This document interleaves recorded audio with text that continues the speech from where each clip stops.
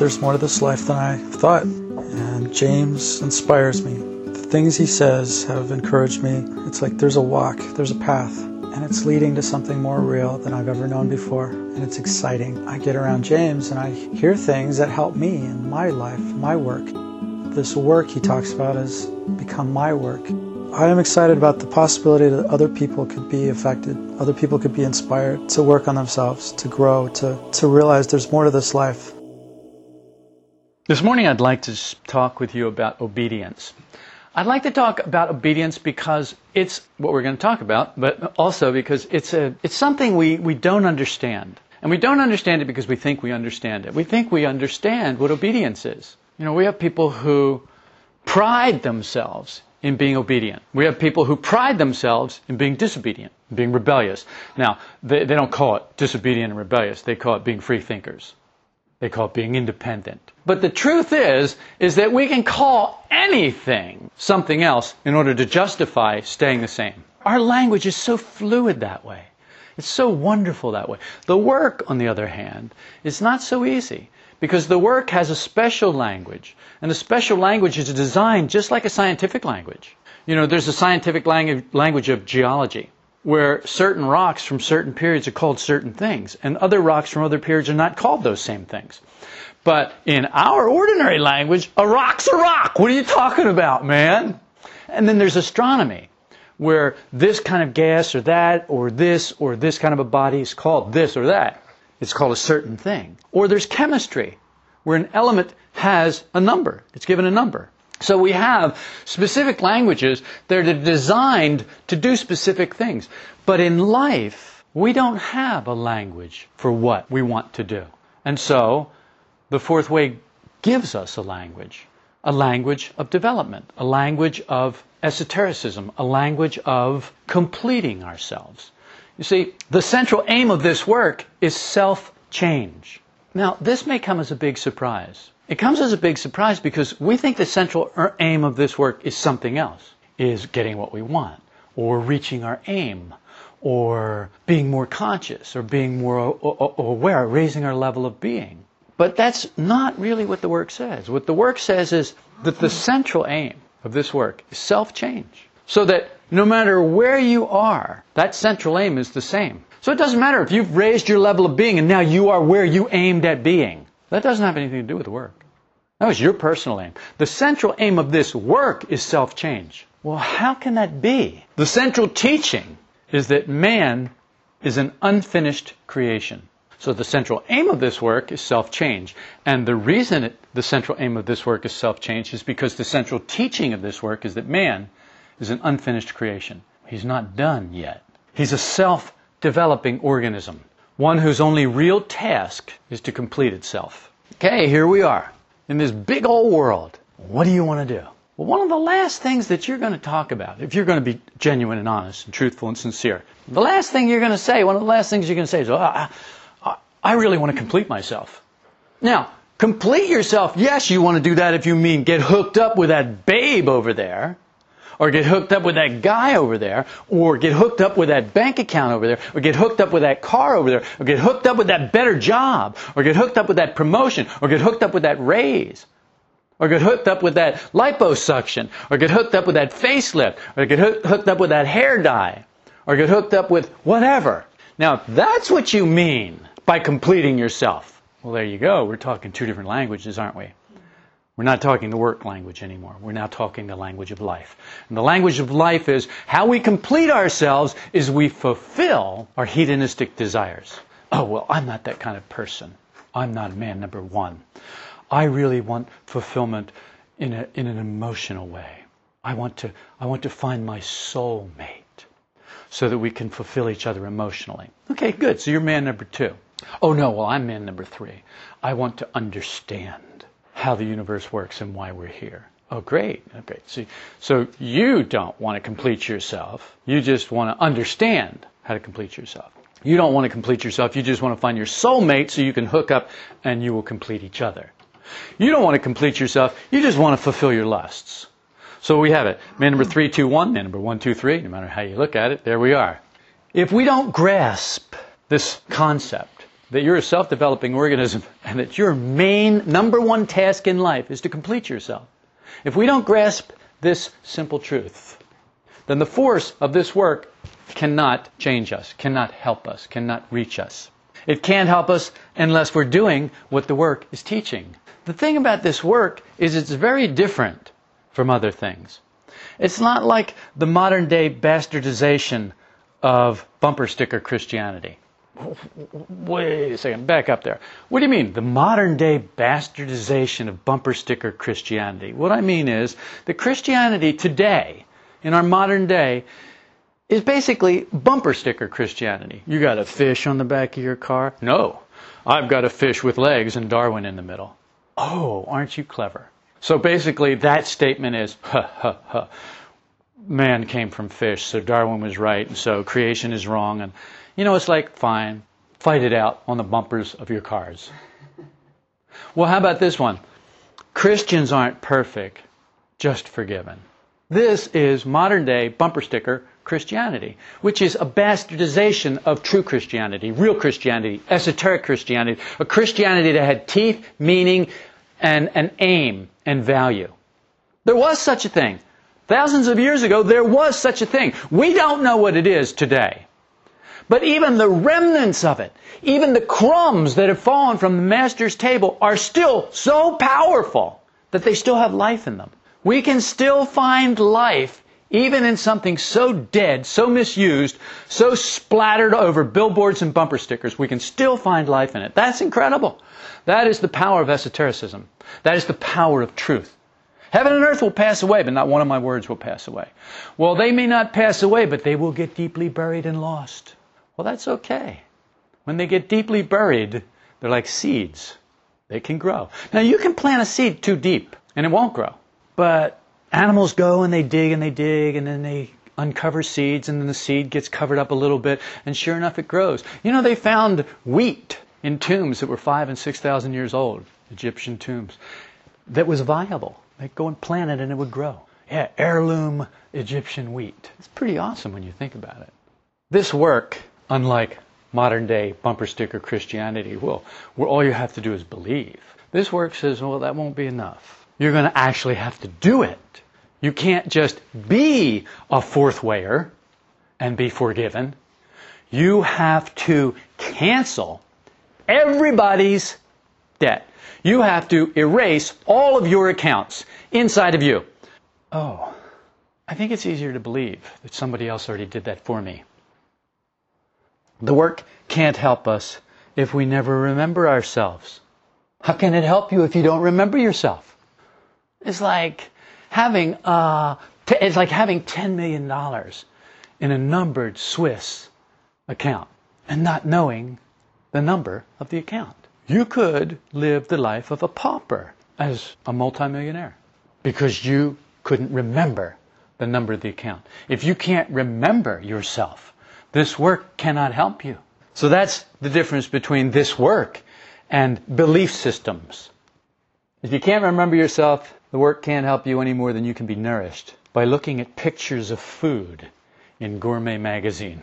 You flip through the magazine, you flip through the cookbooks, and you go, wow, that looks really good. Wow, that looks really good. Oh, man, this is making me hungry. Well, just lick the page. Well, that won't work. Well, why not? If you can believe that somebody else could do something for you, why can't you believe that somebody else made that, somebody else ate that, satisfied them. So just be filled and be warm and filled, go on your way. It's all fine. No, this work can't do that. And it doesn't promise that. And it won't promise that. Not as long as I'm telling you what it is. Now, there may come a time when someone else will say that this work will promise that. But now, this work does not promise that, and this work never has. But someday in the future, when things get jumbled up and confused, and hirelings come in, people who work for money instead of for work, when that happens, and it will happen because it happens to everything, the work will be reduced to bumper sticker work. That's all. I've seen bumper stickers. I've seen license plates, fourth way license plates. Rah, rah, rah, sis, boom, bomb. Very proud of you. The problem is we can't obey this work and do as we like. And this is where the rubber meets the road, people. This is the problem. This is why we have life as a neutralizing force instead of work as a neutralizing force. Because we can't obey this work and still do what we want. You can't have it your way and the work's way. Now, when it's bumper sticker work, when that happens sometime in the future, you may be able to do that. But now, that's not the way it is. This can't be memorized or taught. This is something that has to grow in your experience. You actually have to plant this work inside of yourself. You actually have to tend it. You actually have to nourish it, nurture it. Make sure it gets fertilized. Make sure it gets dug around. Make sure it gets water. Make sure it gets light. You have to make sure of that. Or else it's not going to happen. Sitting here, listening to me, listening to podcasts while you drive somewhere in your car, you sit at your computer, or you go exercise. You're on the, what are those, stair stepper machines. There are people who, this cracks me up. There are people who listen to me on the stair stepper machine. Now, I'm not saying it's a bad thing.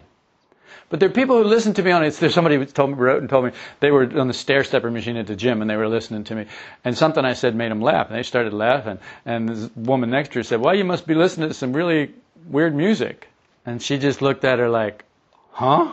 People listen to music on these things? My point is, it must be a growth of one's own experience. And this takes us a very long time before it begins to become clear. It's connected with keeping our aim. We have a problem with keeping our aim. The problem is we have to remember it. And that's not that easy. First of all, we don't really make much of an aim. It's amazing some of the aims we make. Think of some of the aims we make. As life and the work kind of struggle for the position of the neutralizing force, we end up with these warped aims. Really weird aims. I can tell by some of the smiles on your faces that you are becoming aware of some of your warped, really weird aims that are not quite trustworthy.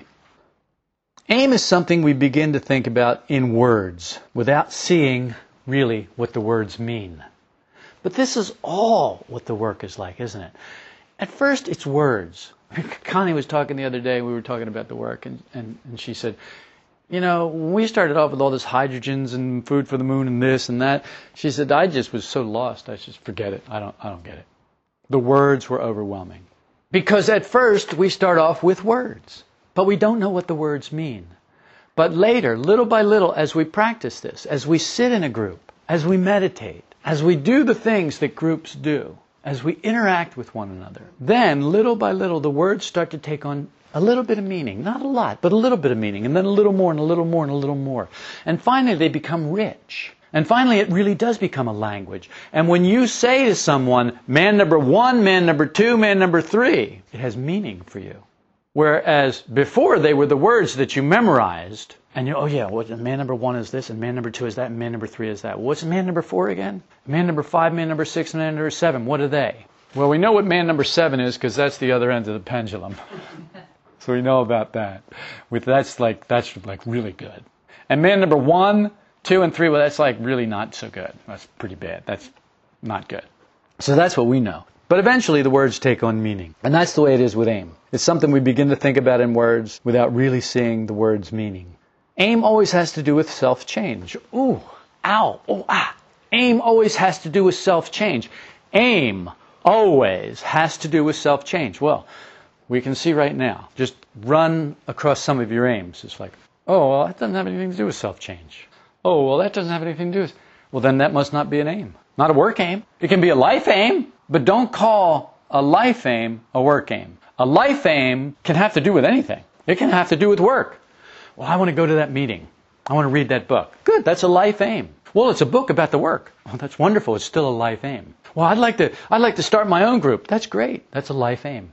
Has nothing whatever to do with the work. Because the work, the central aim of this work is self-change.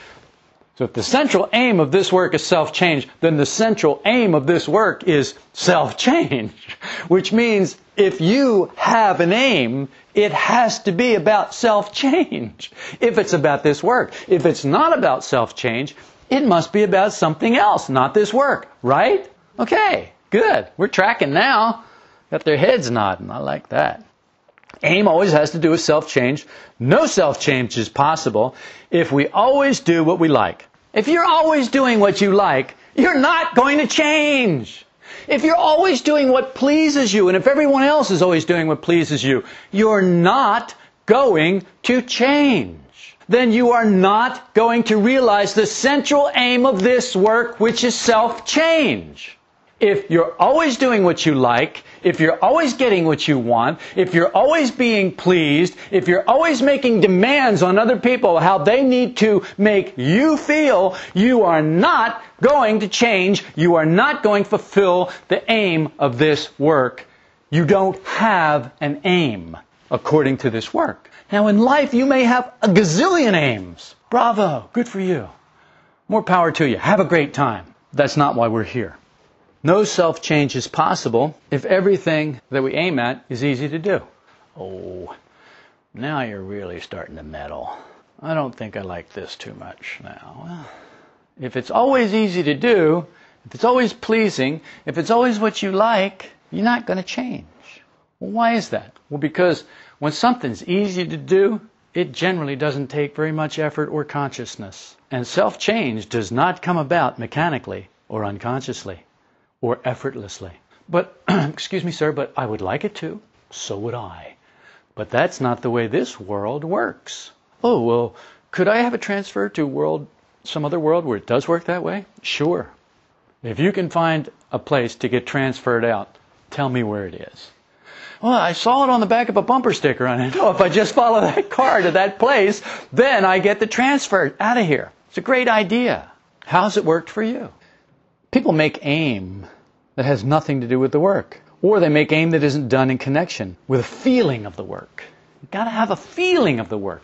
But you've got to admit that mostly what you have a feeling for is life. You got a feeling about life. You got a feeling, I feel like I could get, oh boy, the market's good now. I think I could get a deal now if I get in there now. Oh, well, my wife died and there's this neighbor lady, and I think, and her husband died, and I think that, we could probably hook up, and then we could join our houses and everything, and our bank accounts, and sell one of the cars, and we'd be styling, and I like her, and she, that would work. That's great. That's a feeling for life. It's not a feeling for the work. That's a feeling for life. Nothing wrong with a feeling for life. Stop calling it a work aim.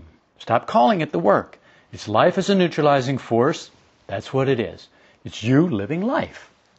There's a difference between you living life and you doing the work. The difference is a different world. Let's say your aim is to run a 3-minute mile. I know that's a lame aim for a lot of people here. A lot of people, 3-minute mile, I'll tell you what, forget about that. How about if I run a 3-minute hamburger over here? How about a 3-minute egg, Maybe I'll just have like a 3-minute ice cream cone, I could eat that whole ice cream cone in 3 minutes. How about if I eat a half a gallon of ice cream in 3 minutes? That'd be pretty good. That'll be my aim there. So that's not what we're talking about. Let's say you want to run a 3-minute mile. I know, it was the best I could come up with. I was thinking and thinking, and you wouldn't believe some of the stuff I had written down for a life aim. And I came up with all kinds of stupid things, and this was one of them. So all I could come up with was stupid stuff. And it's not like I think that life aims are stupid. Okay, so I do. I think life aims are stupid. I'm just at that place in my life right now. Connie and I were talking last night. She said, oh yeah, we were talking about having an artificial leg. And she said, well, you've lived 2/3 of your life with an artificial leg. And I said, yes, 2/3 of my life plus 1 year. I started on an artificial leg when I was 19. I'm now 60. 41 years. Over 2/3 of my life. So I'm okay with it. Like, this is the way this is. I don't have anything going on about it anymore. Like, well, this is just the way it is. I mean, I can remember what it was like before. And there are people around me who are not monopeds, I look at people around me, I go, but I don't think much about it. I just don't think much about it. And sometimes people will say something like, wow, that must have really been hard. Well, yeah, I guess it was. I don't know. All I know is that right now, it's not important. Right now, this is important. So let's say your aim is to run a 3-minute mile. Could this possibly be called a work aim? Yes, Diana is shaking her head yes. So I am all ears. Tell me how this could be called a work aim, my darling. Discipline. Discipline, okay. So Diana is saying that if she ran a 3-minute mile, it would be work aim because she would have to discipline herself. Now, what I'm saying is, if you make a real work aim, let's say you make the real work aim of trying to remember yourself. Or let's say you make the real work aim, let's make it even better than that. Let's put a point on this edge. Rather than trying to remember yourself, which is kind of like a mountain in Pennsylvania compared to a mountain in Colorado. Mountains in Colorado have points. Mountains in Pennsylvania are rounded over. They're little bumps. They aren't pointy. So let's put a point on this one. You make a real work aim of trying to remember to act without identifying. And let's say you try to practice this work exercise at least several times a day. Okay, so now you're going to try to practice not identifying, and you're going to try to do this several times a day. So that's a real work aim. Can you see the difference between that and running a 3-minute mile? Where Diana's getting confused is she's saying, well, if I take my life aim of running the 3-minute mile and I connect it with a work aim, then it's a work aim. No, it's not. It's a life aim connected with a work aim. So let's take the real work aim of not identifying and practicing that several times a day, and the life aim of running a 3-minute mile. Let's connect them up. Okay, now we got them connected up. So now you can try your real work aim right now and discipline yourself to not identify with me making you look like an idiot. Because that's really why you don't ask questions, isn't it? Pride. Isn't that what it was? You don't want to look bad. Because pride is all about looking good. Is it not? It's about how other people perceive us, or what's worse, how we perceive that other people perceive us. It's not even how other people perceive us. It's how we perceive that other people perceive us. It's not even that. It's not even real enough to be what other people perceive us as. It's so in imagination, it's not even that. It's what we imagine that other people are perceiving. That's pride. And we have based our life on that and our actions on it. That's what we're going to act on now. So, are you going to ask a question? Oh no. Oh no, I couldn't ask a question. I might perceive that other people are perceiving me as stupid if I ask a question. So I'm not going to ask a question. I'm not going to say that's a work aim, or I'm not going to take the risk of saying that's a work aim or that's a life aim, because what if I'm wrong and I'll look stupid? See, you don't look stupid to me. I admit, you do look stupid to some people here. But you're going to look stupid to those people no matter what you do. Because that's what kind of glasses they wear. They put their glasses on and everybody looks stupid. And the only people who don't look stupid is the people who agree with them. But the bottom line is, that's really not a lot of people when you think about it. Which is why people who wear glasses like that have such small circles of friends.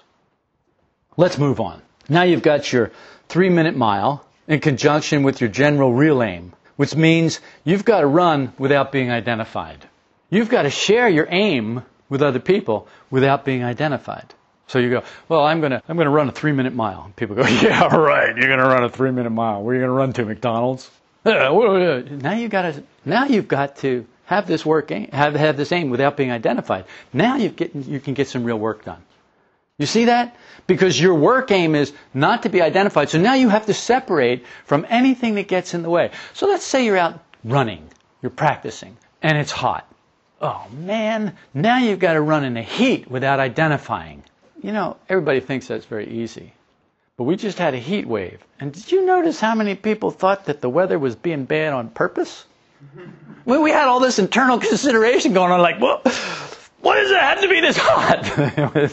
Because this is the way it is? Well, what's that got to do with anything? I don't like it when it's this hot. All that internal consideration, like, we deserve to be cooler. Like, life isn't doing what it's supposed to do if we're not cool enough. If life is too hot for us, life is bad. Life is it's bad. Bad life. Bad life.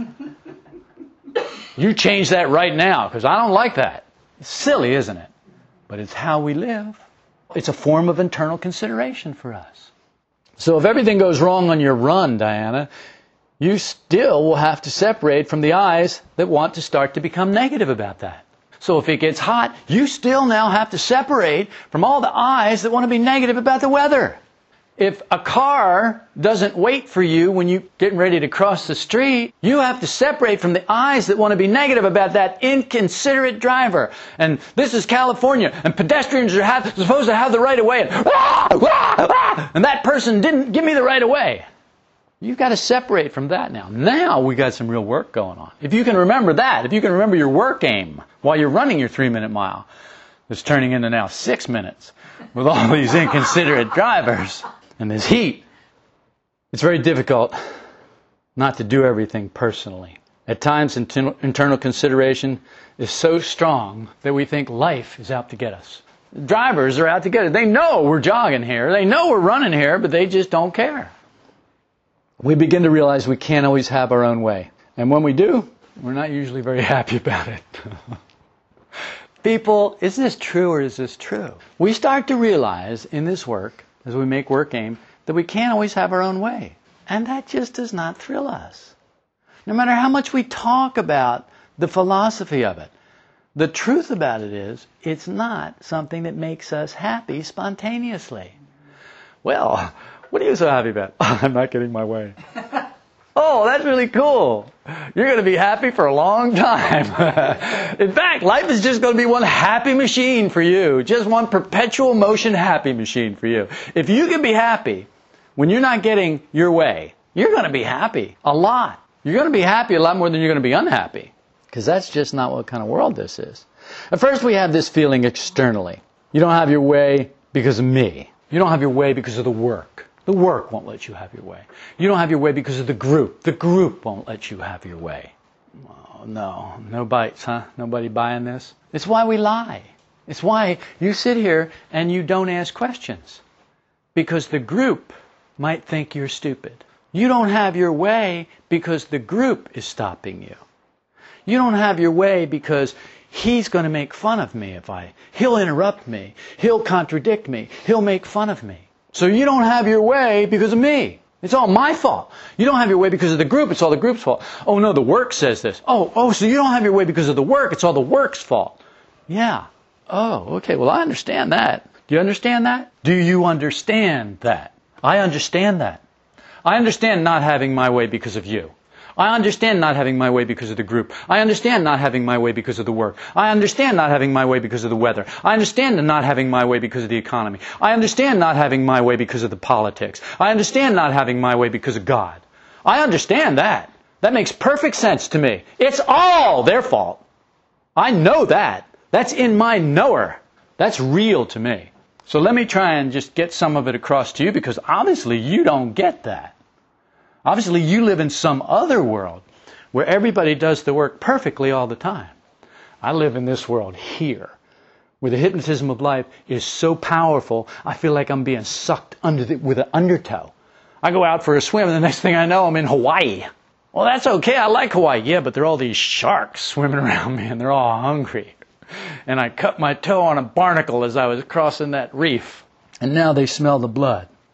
Of course, you're free to leave. You don't have to stay in the work. You don't have to stay in the group. You don't have to stay here with me. And some people do. That is an option. And you can go have it some other way. You can go fix it by moving, by changing. Some people change God. Some people change countries. Some people change religions. Some people change politics. But some way they change, but it's not an inner change. It's not about self-change. It's about outer change. It's about making them stop doing whatever they're doing to hinder me from having my way. So at first it's external. Then little by little, this feeling must be in you without the outer props. Well, what are the outer props? Well, this is an outer prop. This group is an outer prop. This work is an outer prop. I am an outer prop. Then you don't do things personally as you once did. When you stop obeying me, you start obeying the work. When you stop obeying the work and you start obeying yourself, you no longer do things personally as you once did. These are steps that we take. Now, I admit, most people take those steps in the very beginning. I'm not doing what you tell me to do. I'm not doing what this work tells me to do. That doesn't suit me. That's not my way. I'm not doing that. Okay, don't do that. I'm leaving here. I don't have to listen to this. That's right, you don't. Everybody's free to go. Go on with your bad self. But when you stop doing that, When you stop looking out there at all of those things that are not letting you have your way, and you start looking in here and you stop taking it so personally, then something happens. And what happens is there will be two divisions of eyes in you, two people in you. One eye wishes to work and the other eye does not. There's this opposition set up inside of you. There's this strife, there's this struggle that's set up inside of you. Well, that's not pleasant. We don't like that struggle. We don't like that strife. Let's go back to sleep. Let's make life the neutralizing force again, where that struggle just is okay. It's like not a big deal. It's like the waves lapping on the boat as we rock ourselves back to sleep in the hammock. The struggle continues because strife is at the bottom of work. Oh, why didn't somebody tell me this when we started this? Strife is at the bottom of this work. Strife is at the bottom of this work. And you ever notice what a big surprise it is when you have strife in this work? What? Something's wrong here. Something's definitely wrong. There's strife. He needs to go. We need to get rid of him. He needs to get out of here. That's too much strife. He needs to shut up. He needs to do this. He needs to do that. This group needs to do this. These people need to stop doing that. There's too much strife. Strife is at the bottom of this work. Oh, well then I think I want the bumper sticker work. You know, the one where you just like read the book and you're there. Yeah, that's the one I want too. I'm not going to lie about it. That'd be nice. But life just doesn't work that way. Work begins when a man starts to struggle with himself. But you know what? What you'll find is most people are struggling with other people. They're not struggling with themselves. They're not sitting there going, yeah, well I'm a liar. And I'm fat and ugly. And I'm overbearing and pompous. And I'm proud and arrogant. That's not what people are doing, are they? No, they're going, he's a liar. But she's a bony dummy. And she doesn't have any self-discipline. That's what people are struggling with. They're not struggling with themselves. So work hasn't begun for those people. Who are those people? Oh, I don't know. Nobody here. Nobody here, because we're all struggling with ourselves. You never hear us say anything about anybody else. We're struggling with ourselves. Because we know how to work. We know what this work is about. That's why we don't have any questions. When you begin to obey the work, you can't do as you like. I'd really like to wring your neck. but I'm obeying the work right now and it won't let me. Come on, people. Yeah. Get with it. I mean, isn't this it? Yeah. The work is conscience. At first it's outside of you. You hear it speaking and work teaching. Because conscience in man is buried. Real conscience, which is the same for everyone all over this planet, is buried deep in man. So deeply that he can't reach it. So he has to be taught from outside. Outside teachers, that's his training wheels until he can reach what is so buried inside of himself. Higher centers exist in everyone, all the time, unheard. Because we are so deeply asleep that we have to be taught from outside. If a man feels this work teaching emotionally, if something in him responds to it, if he persists long enough, he finds the work inside of him and not just outside of him. You no longer need to be reminded from outside of you because the reminders come from inside of you. Whose neck do you really want to wring? I want to wring false personality's neck. Well, whose false personality? Mine. Well, why? Well, because that's what the work says. But there's a time when you really do see that it's you. It's not just what the work says. It's not just what the book says. It's not just what I say to irritate you. It's what is inside of you. And you feel it emotionally inside of you. And you want it more than you want anything. You want it more than you want food. You want it more than you want air. You want it more than you want power. You want it more than you want money. You want it more than you want a bumper crop. You want it more than you want anything else. Just in case you hadn't noticed that, we're not there yet. We still got a lot of life aim mixed in. But at that point, when you find the work inside of yourself instead of outside of you, at that point you've got to begin to obey the work. You may not know how, but intention has to be there. The intention to obey the work. What does the intention to obey the work look like? The intention to obey the work looks like you could turn a huge oil tanker on the ocean with a little tiny rudder. That's what it looks like. When you've got the internal attention, somebody can say to you, that's not right. and you turn. Right now what we do is we fight. Who are you to tell me? Shut up. Leave me alone. I'm sick of you. You don't know what you're talking about. That's what we do instead. That's because we don't have the work inside of us. What we have is imagination instead, which satisfies every center. So if you've got the intention and you don't have the way, you really do want self-change. Let's say that really is your aim. You have it inside of you, but you can't find the way. The work will show you the way. The way will be opened up for you. A way will be made for you. And then you get to test whether you really have the intention or not. All this depends on obeying the work.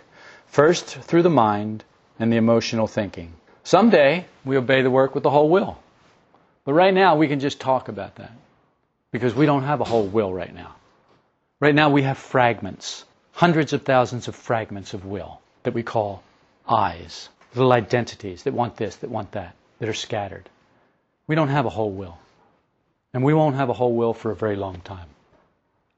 When the work is in you, when it's really in you, you begin to know how to act in life with non-identifying.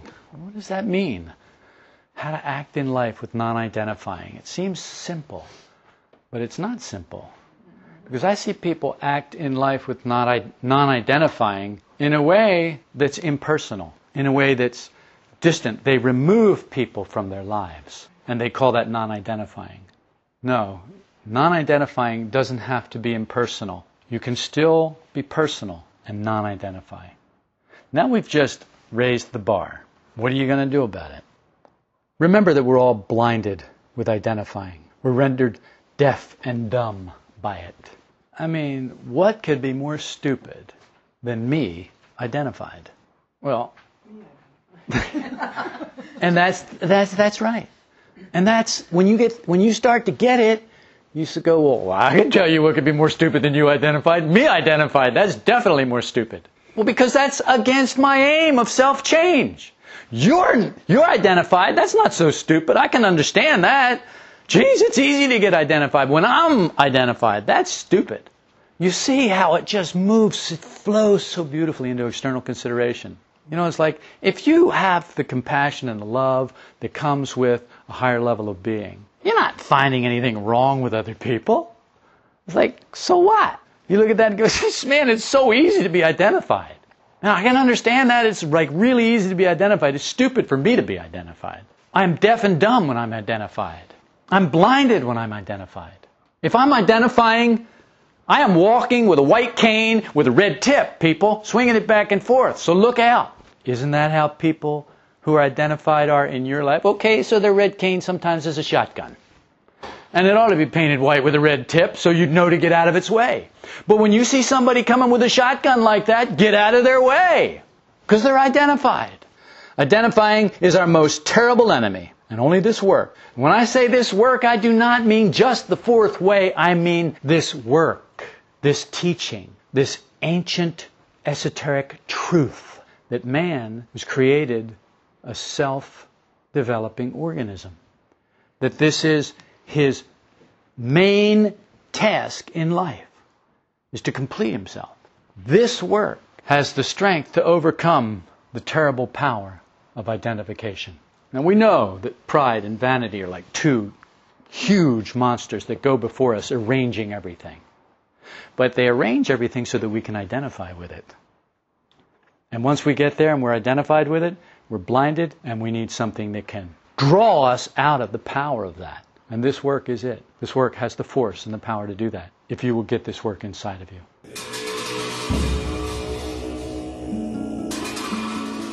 We've put together a website to go along with the podcast, solidrockvista.com. You'll find there a thoughts page where I write thoughts about the work and how it applies to our daily life. I'd like you to read as well as listen.